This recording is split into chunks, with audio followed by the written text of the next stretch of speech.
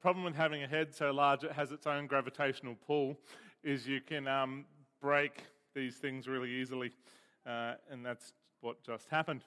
All right, so excited to be with you all this morning, especially with my little grandson Capsicum here as well. So very good to have him here for the first time. I know, it's exciting. So anyway, loving that. All right, we are up to the final passage of John together this morning after 2 years of journeying through the gospel together. Now, we have the final 5 verses of the whole book this morning. Now, we do have one more John sermon next week, and that is because I'm going to summarize the Gospel of John next week to finish. The longest sermon ever recorded went for 72 hours, and we're going to break that next week. So everyone's excited, right? No, we'll make it a concise summary just to bring out the major points. So come along just to finish off the Gospel of John. All right. Let's just pause for a moment. I want some serious thought here. What is your vision? I genuinely want you to think about this. What is your vision of the perfect church? What would it look like and how would it function? I want you to think about that just for a moment. Your vision, think about it right now, of the perfect church. What are you looking for? And then I'm going to share mine with you in a second. A little bit of thought. We all thinking about it? The perfect church. All right, here you go. Here's mine. What would the perfect church look like? In my vision, there are no spiritual gifts. There is no prophecy. There is no speaking in tongues. The perfect church. Now, before you either walk out or simply decide that Sam is a cessationist and you must immediately find another church, I am simply sharing the Bible with you. So if you have your Bible, open up to 1 Corinthians 13, and we're just going to read 8 to 13. 1 Corinthians 13, 8 through to 13. Here's what it has to say. Love never ends, but as for prophecies, they will come to an end. As for tongues, they will cease. As for knowledge, it will come to an end. For we know in part, and we prophesy in part, but when the perfect comes, the partial will come to an end. When I was a child, I spoke like a child, I thought like a child, I reasoned like a child. When I became a man, I put aside childish things. For now we see only as a reflection, as in a mirror, but then face to face. Now I know in part, but then I will know fully as I am fully known. Now these 3 remain, faith, hope, and love. But the greatest of these is love. Now bear with me, church. Gifts are given for the building up of the body. That's what the scripture tells us. Gifts are given for the building up of the body. But when we behold Jesus face to face, the building is finished. No more nails required. No more scaffolds needed. No more gifts, no more prophecies, no more tongues, no more gifts of knowledge, all gone, because in an instant we will be transformed into the likeness of the Jesus whose glory we behold. Job done. And Paul says all those other things are necessary at the moment to move us towards the image of Christ, to build the body, but in that perfect church, when we are directly with Christ, our head, we don't need them anymore because we have Jesus. Oh, church, is that not your vision of a perfect church? It should be. When we are directly with Christ, our Lord. Now, Paul's point in this is that the Corinthian church had been arguing about the gifts. And arguing about what was really important, what was necessarily needed. And Paul's point is that gifts will come to an end, but love never ends. love will simply be more fully realized in eternity than what it is now. So love will increase while other things cease. Following that logic, I put it to you, church. The mark of the most mature church is not the most miracles, not the most tongues, not the most prophecies, but where the love of God is known and we are known as his disciples by it. Right? That is a mark of a church moving in great maturity. As Paul says earlier in the same chapter of Corinthians, if I speak in angelic tongues without love, I'm a noisy gong or clanging cymbal. If I prophesy without love, I am nothing. So the perfect church must first and foremost be loving. Now we have to understand what that means, doesn't it? Does love mean tolerating one another's sin? Does love mean accepting every teaching and belief out there? No, of course not. Love means the love of God, which means holding to his word, correcting, rebuking, encouraging one another, and growing in righteousness. The true love of God enacted in his people. So, before anyone in the church wants to have an argument about continuationists versus cessationists, are tongues angelic or are they a foreign language? Remember that 1 Corinthians 13 is over these kinds of issues, and Paul says the greater issue is love. Church, that is what we need to focus in on. So why do I start like this? Well, in our final passage of John this morning, we're going to see what I think is one of the true obstacles to the love of God in the church. One of the things that causes both churches and individuals to fall short of the love of God that should be seen in the church. And that is the old sin of comparison. So let's get into our text and then we will see what it has to say. This is John 21, 20 to 25.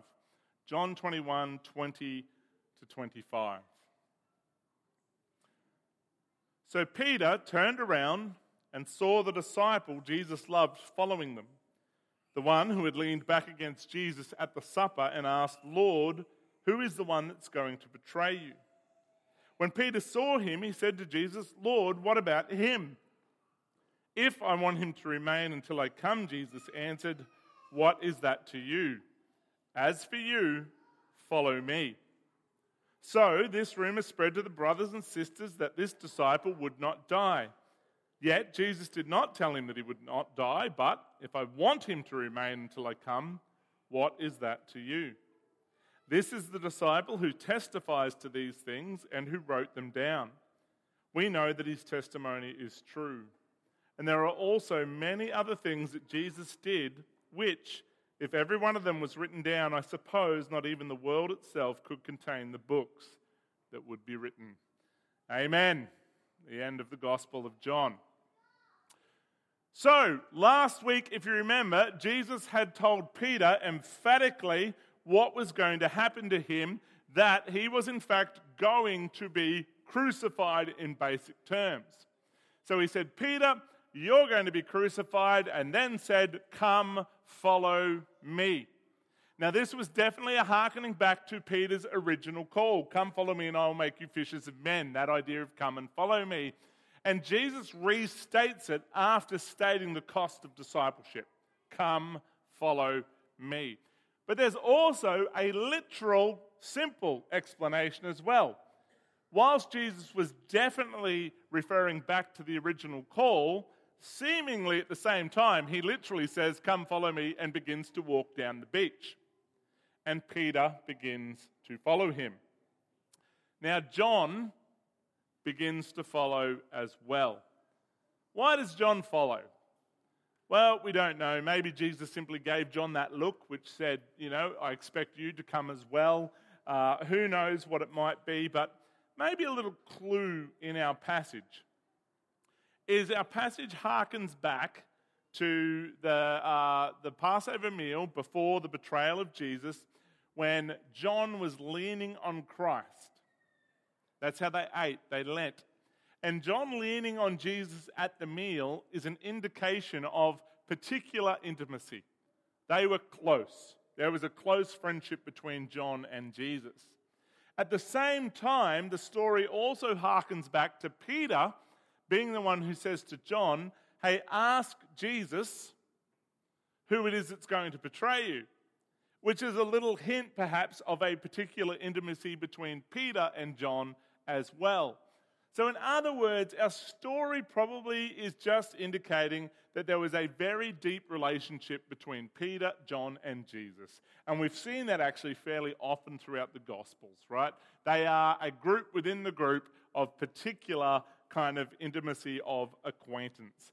These are the closer friends, the friends that you want to share the details with your life with, the friends who are aware of your struggles, the friends that you ask to pray for you. There's a hint that we have that kind of intimacy. So as Peter begins to follow Jesus, having been told he's going to be crucified, his closest friend begins to come as well, automatically seemingly included in the discussion. So the image we have is Jesus following, Peter following Jesus, and then John tagging along as well, going down the beach. Now, as they walk, there's only one thing on Peter's mind. Church, if you had just been told that you will definitely be crucified, and you had just witnessed the brutality of Christ's crucifixion, what do you reckon would be on your mind? Is it a fair assumption to say, when someone tells you, guess what, at some point in your future you're going to be brutally tortured to death, that's probably going to be on the forefront of your mind, right? So this is what Peter's doing. He's mulling this over as he walks down the beach following Jesus. And as he walks, he turns around and he sees his close mate, John. And he looks at John and he thinks, if there's anything that can bring me comfort as I face a really tough time ahead, it's to know that my brother whom I love will face it with me. Now there's some truth in that, isn't there? That you expect that maybe if I've got this brutal thing coming, and well, if John has it coming as well, if the two of us both know that we've got this terrible time ahead, we can face it together. So there's that idea where, I can just draw other people into what I'm going to go through. Lord, what about him? Shared pain, so much better. Jesus' response is critically to the point, isn't it? If I want him to remain until I come, what is that to you? Come, follow me. In other words, what my plan is for John has nothing to do with you at all, Peter. I may plan sorrow for John, I may plan joy. I may plan health, I may plan sickness, whatever it is, it's nothing to you, Peter. Follow me. In other words, Peter, I've told you what your call is, I've told you what your journey is, and I've asked you to commit to following me, and that's where it starts, stops, and finishes. Brothers and sisters, when you become a Christian, the scriptures ask you to die to this life and its desires. You are to give up the dreams of this world and hand your life over completely to Jesus and whatever he chooses to do with it. And he allows no caveats. Lord, I give you my life as long as I get married. Lord, I give you my life as long as I don't have to be a missionary or a pastor. Lord, I give you my life as long as I get to be a missionary or a pastor. Lord, I give you my life, but my wealth is my own. Lord, I give you my life as long as I get to have children. No, no, no, says Jesus. What I choose to do is my choice. Come, follow me.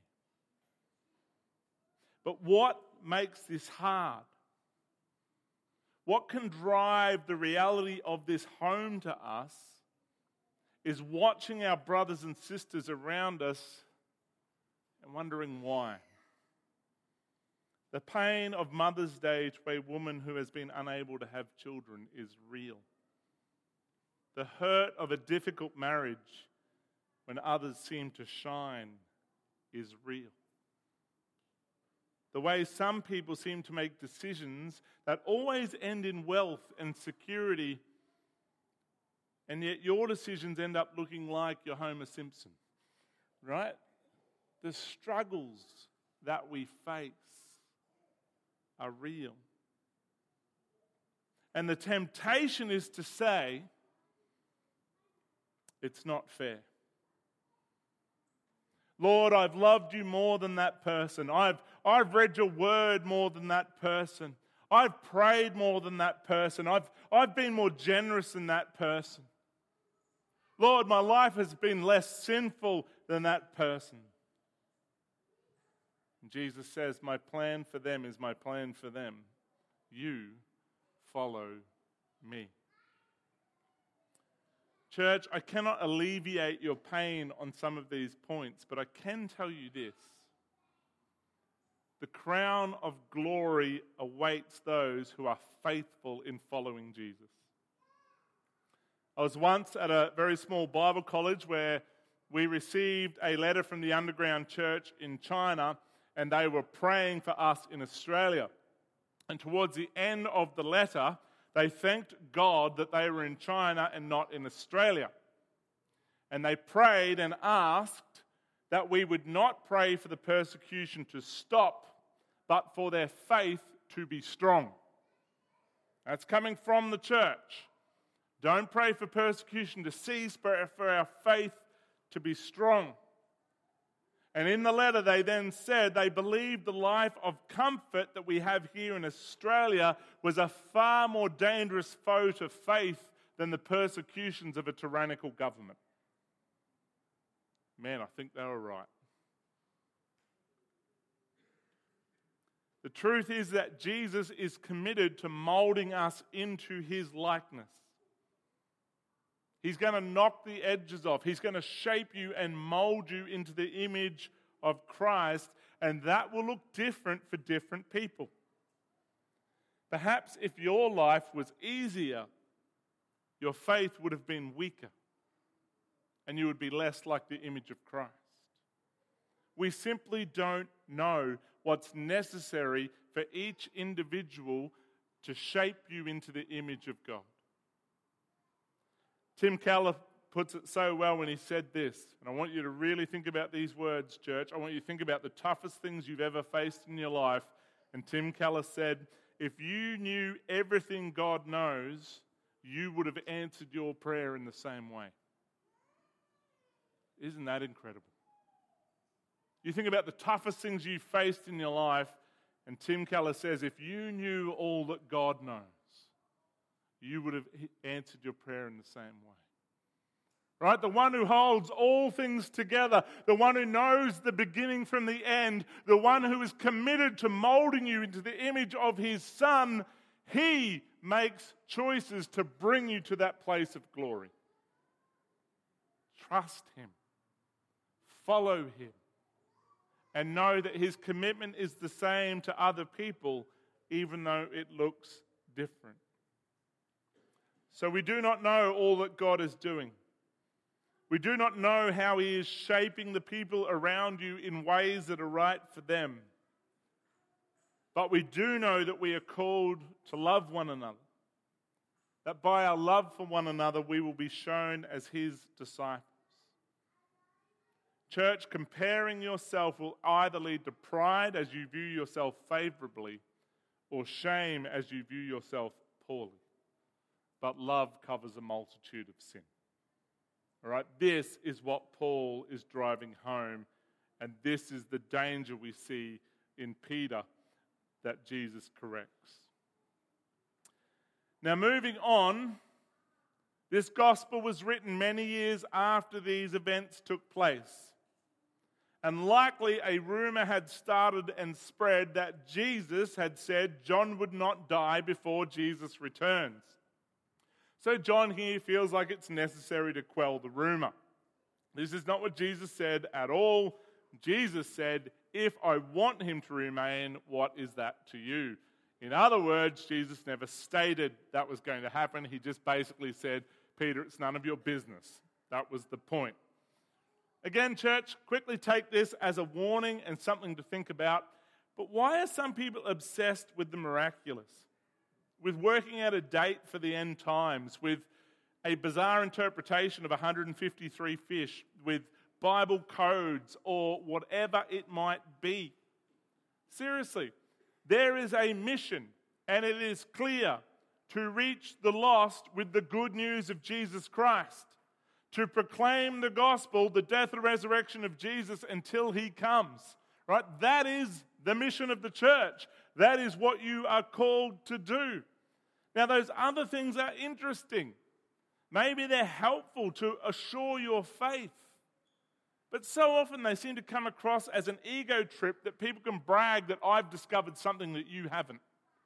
Right? That's not the point of the scriptures. If it helps point someone to Jesus' glory, that is great. If it mires them down in secondary issues, that's not godly. Okay? Focus on the mission of Christ. Now we move into the final, very great and amazing piece of the Gospel of John. The final words, and I think they are absolutely amazing. John wrote this Gospel as an eyewitness to all of the events that are written here. John watched them happen. He heard Jesus teaching. He was a true witness to all of it. That's beautiful when you think about it, isn't it? How encouraging to your faith that John was there. He was a part of these things that they took place, and then he wrote them down that we could believe. But it's the final line that really captures my attention. It's the final line that draws me in. He's faithfully written down the truth. But there are so many other things that Jesus did that he supposes the world itself could not contain the books that would be written. Now you could take this as hyperbole. Hyperbole simply means exaggerated speech. A big statement to get your point across. I think if Peter was writing it, that would probably be true. I think if I was writing it, it would definitely be true. I've been known to, never let the truth get in the road of a good story. Well, you got to exaggerate a story. You got to make a big point, don't you? Anyone else here like to, push a story a little bit? I'm the only one. There you go. Come off it. Yeah, all you fishermen, why aren't your hands up? Come on. Yeah, I've got some wives here pointing at. Yeah, that's right. I used to think, and maybe that's because I'm a storyteller myself, I used to think that that's what this was. I really, really don't believe so now. In fact, I think this is an incredible end. If we remember, way back 2 years ago, how did John begin his gospel? Right back, John 1:1. In the beginning was the Word. He starts with the amazing majesty of who Christ is. In the beginning was the Word, and the Word was with God, and the Word was God. He was with God in the beginning. All things, note that, all things were created through Him, and apart from Him, not one thing has been was created that has been created, right? Jesus is God, and all things have been created through Him. Opening line of John. And now we get to the very end of John, the closing line of John. And what does he say? If you tried to write down everything that Jesus has ever done, the Word Himself, the world could not contain the books. Church, who is Jesus according to John? He is God who spoke everything into existence. And at the end, John says, if you tried to write down everything Jesus has done, the world could not contain the books. Do you think that's exaggeration, or do you think that's a statement about what it would take to write down the events of the one who is eternal, the Alpha and Omega, who created all things? Church, could you imagine an undertaking of writing down everything the Word made flesh has done?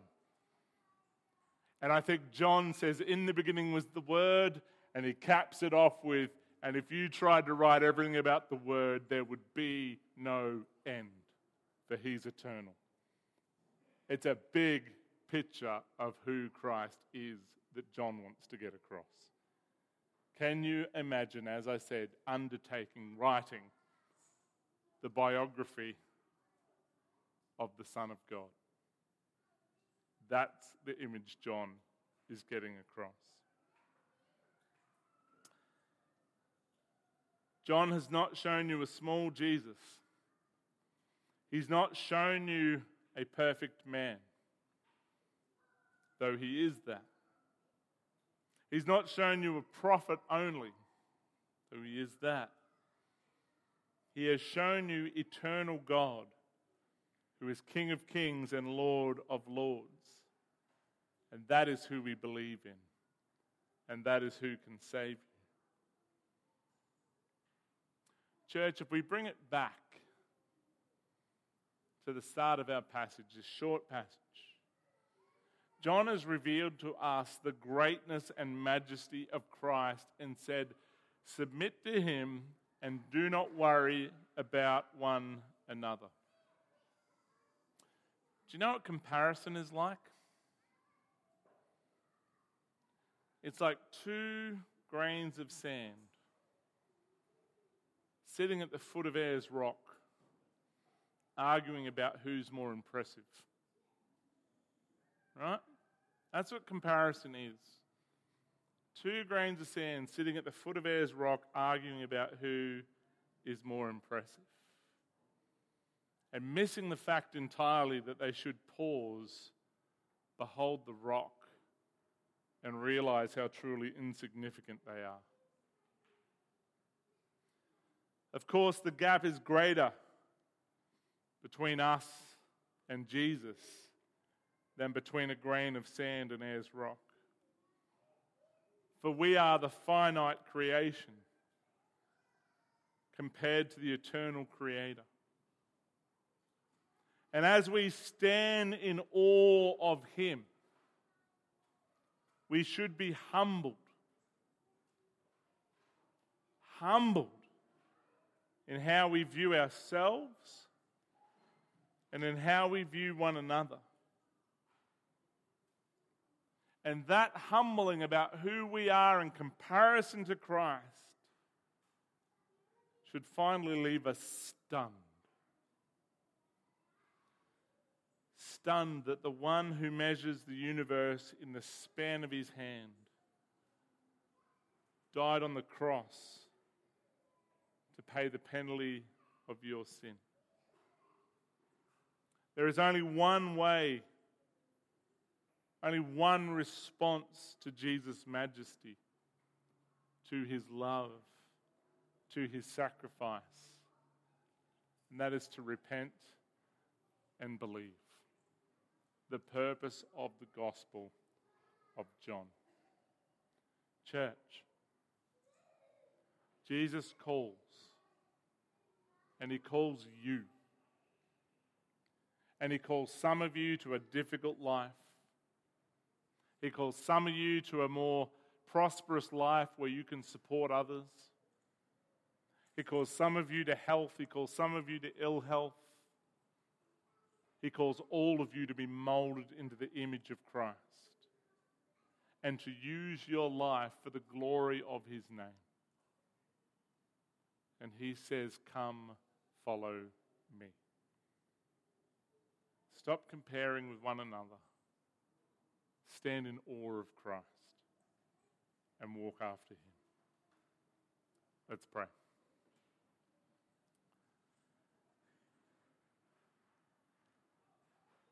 Lord, how true is your word.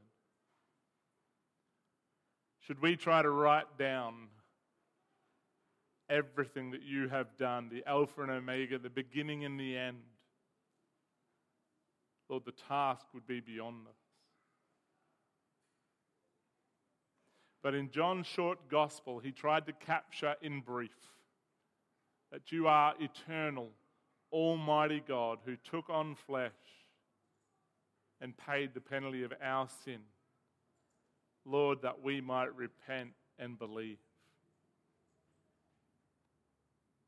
Lord, we ask that you would reveal your nature to everyone here. You would reveal your holiness. You would reveal your character. You would reveal who you truly are. That, Lord, it would result in repentance and belief.